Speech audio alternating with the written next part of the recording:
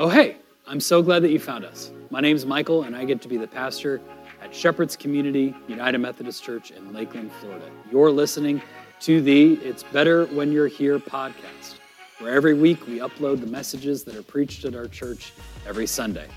We hope by listening to this, you feel safe, heard, and loved by the God that created you. We hope this message makes an impact in your life.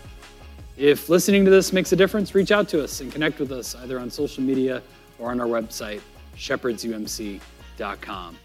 All right, here's the message. Well, friends, believe it or not, it is Advent. We're getting ready for Christmas to come. It might feel like we're ready for summer vacation, but in fact, we are preparing ourselves for the coming of Christ the King. Every year I get surprised by Florida weather, and here I am being surprised once more. But Advent is a season of preparation. It is a chance for us to be surprised by what God is doing. Aren't we all surprised today? We knew that we were going to be able to have a nice chill morning. In fact, I thought about having a little bonfire going for us. Imagine if I had that. You guys would avoid that like it was the front row of sitting. I love that we're not even in the sanctuary. And my dear friends have avoided sitting in the front row unless they're in the praise team. And I love that you are United Methodist and you do that. It's a season of surprises, right, friends? We are in a season where we're being surprised by God's love for us. We're being surprised by the new things that God is showing up in our lives. And every passage you read about Jesus coming to earth is a surprise, one right after the other. And it's a season where we remember the hope, peace, love, and joy of Christ's coming.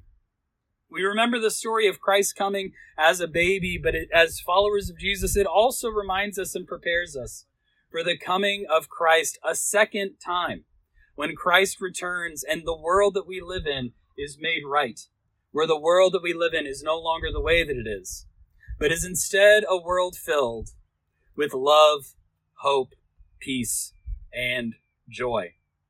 The thing I want you to hear today, the phrase I'll say again and again that I hope gets stuck in your head is this: God is not finished with any of us.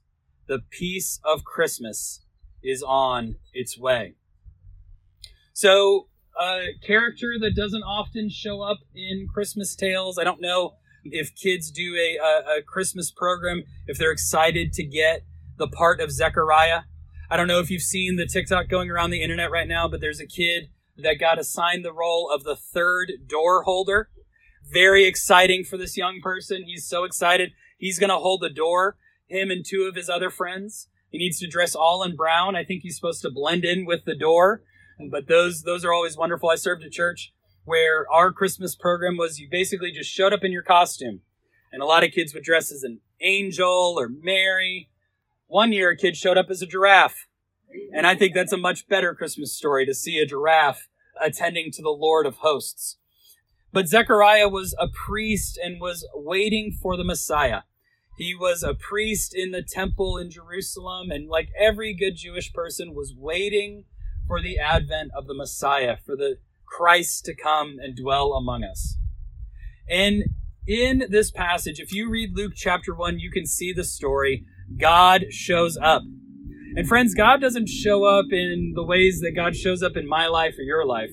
God shows up in the holiest of holies and tells Zechariah some big, surprising news. See, Zechariah was older. He and his wife had never had a child. And God shows up and says, hey, good news, you're going to be a dad. And Zechariah, you might have heard a story like this in the Bible and other places, laughs. And he is struck silent by the angel of the Lord. More on that later. God shows up and says, your prayers have been heard. The prayers that Zechariah has been whispering his whole life have been heard.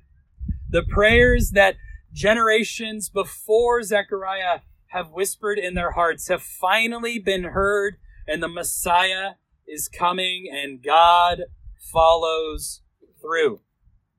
God follows through for the people of Israel. God follows through for you and I. God follows through for Zechariah. You see, because God is not finished with any of us. The peace of Christmas is on its way. You know, it's easy to doubt that God is at work in our lives. We talk about peace on earth. We talk about having peace here in our world. And as soon as you turn on the news you are disallowed to believe in that peace, right? Every story you see talks about a lack of peace, maybe in some other part of the world, or maybe in your own neighborhood. Maybe you experience a lack of peace in your own heart and in your own life. It is hard, friends, to believe in peace. And Zechariah has been patient. You know, this passage, this comes near the end of Zechariah's life. He's been a faithful follower of God, and now he finally gets to see this peace come to pass. But he lived so long not seeing that peace. He lived so long feeling as if God had forgotten him. He lived so long not knowing if God was really still at work. And like in our time, peace was something we can believe in but can't see everywhere just yet. You see, because when God shows up to Zechariah, he says, hey, great news, the Messiah is coming. Things are about to get amazing. And then they didn't for a long time. Jesus was only around for about 33 years, and things were pretty good there for a little while. But then Jesus gets arrested and crucified. And again, they begin to wonder, where's this peace that we've been hearing about? But God is not finished with any of us. The peace of Christmas is on its way. It's easy to lose our faith, isn't it? It's easy to lose our faith, especially in today's climate when it is harder and harder to have faith. But some terrible things happen when we lose our faith. The first thing is that we convince ourselves that we were foolish. It's so hard to hear someone who's lost their faith, not just a faith in God, but a faith in things turning out okay. It's so hard to hear that because you'll hear someone explain why they were foolish to believe it in the first place. A lack of faith becomes something that hurts more and more because you stop allowing yourself to have believed that you should ever have believed in the first place. The next thing that happens is we convince ourselves that God lacks the power to change our lives. We convince ourselves maybe, Jesus was just a nice teacher. Jesus was just a nice person, or maybe God is up there but doesn't really care about me. Or maybe God is up there and just cares about everyone but me. I remember this one time, this is such a silly story. We lived in Texas, and I didn't know if you know this, but do you know that it snows in Texas? Because I surely didn't. And I was walking outside, and there was ice all over my walkway. And even though I lived in Boston until I was 10, I didn't. Living up north before you turn 10 is amazing. You never shovel. You never put out salt. You never have to do any of the work. And you're like, why are my parents so annoyed at the cold? This is great. I get a day off from school. And so I walk out onto my concrete step that's covered in ice, and you know what's about to happen. I slip, and I feel like I'm in the air for a good minute. And when I land, I land softly on the concrete step, right in my lower back, you know? But I was in my early 20s, so nothing happened. I felt fine afterwards. But as I'm laying there, an icicle begins to drip into my eye. And I think, and not to be dramatic or anything, but I distinctly remember thinking, I have been forsaken by God. You ever have those moments, friends? When you have this moment where, where you just feel like everything's gone wrong, where there's no parking, where you spill coffee on your new shirt, where you forget to put the clothes in the dryer and now everything's kind of musty. Am I the only one? These kind of everyday sort of tragedies that we can horribilize and expand. And I think those are sincere moments when we can lose our faith. Not just the times, friends, that we all know that we go through. These dark times when we lose our faith because everything has gone a different way than we wanted it to. Above all else, we work to stop believing in what could be. When we lose our faith, not only do we stop believing in what could be, we work to convince others that it won't get any better. You see a younger person believing in what's possible. You see another person believing in hoping in something else, and you might find yourself stepping out to say, hey, you'll just believe anything, won't you? Oh, you don't get your hopes up, kid. Don't believe too strongly, friends.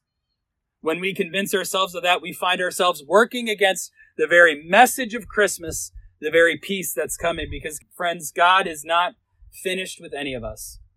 The peace of Christmas is on its way. When we stop believing, we stop leaving space for the miraculous.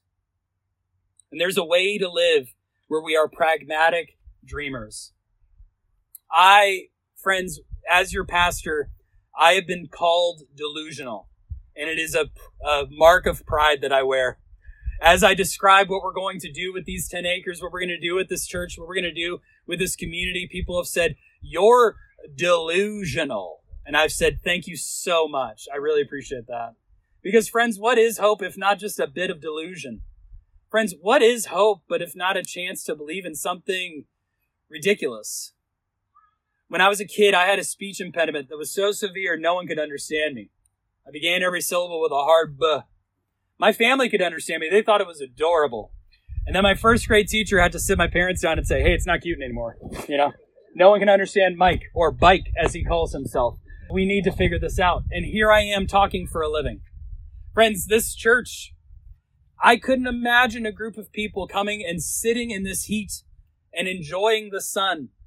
But 2 years ago, I look around this space and most of you weren't here when I got here. And if you were coming in and out and passing through, and we have found new hope and new dreams and new possibilities. And yeah, call me delusional. It's a mark of pride.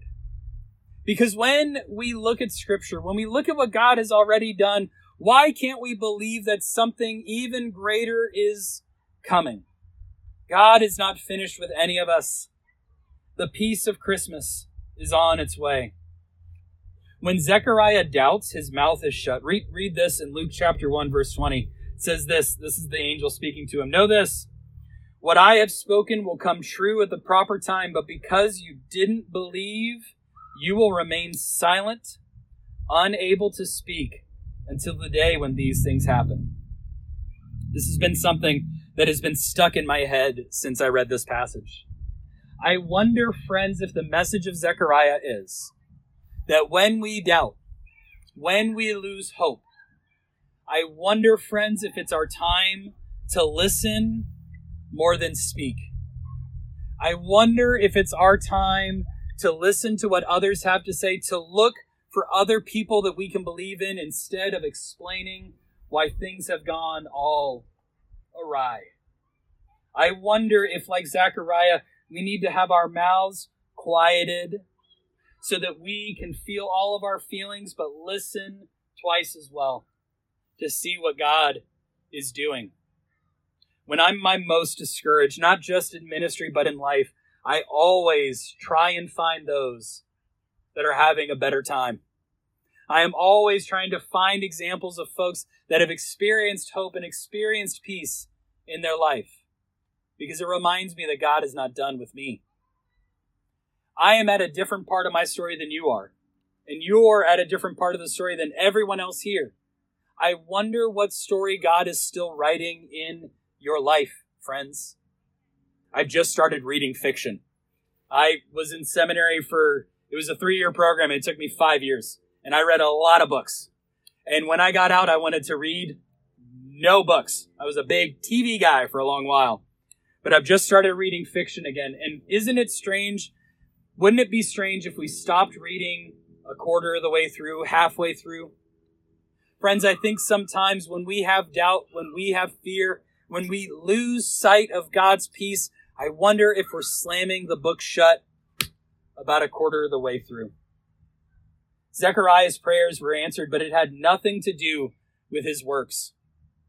God is not done with us, not because we need to do something special. We need to get another gold star. We need to reach another level in our lives. No, God is still working out God's plan.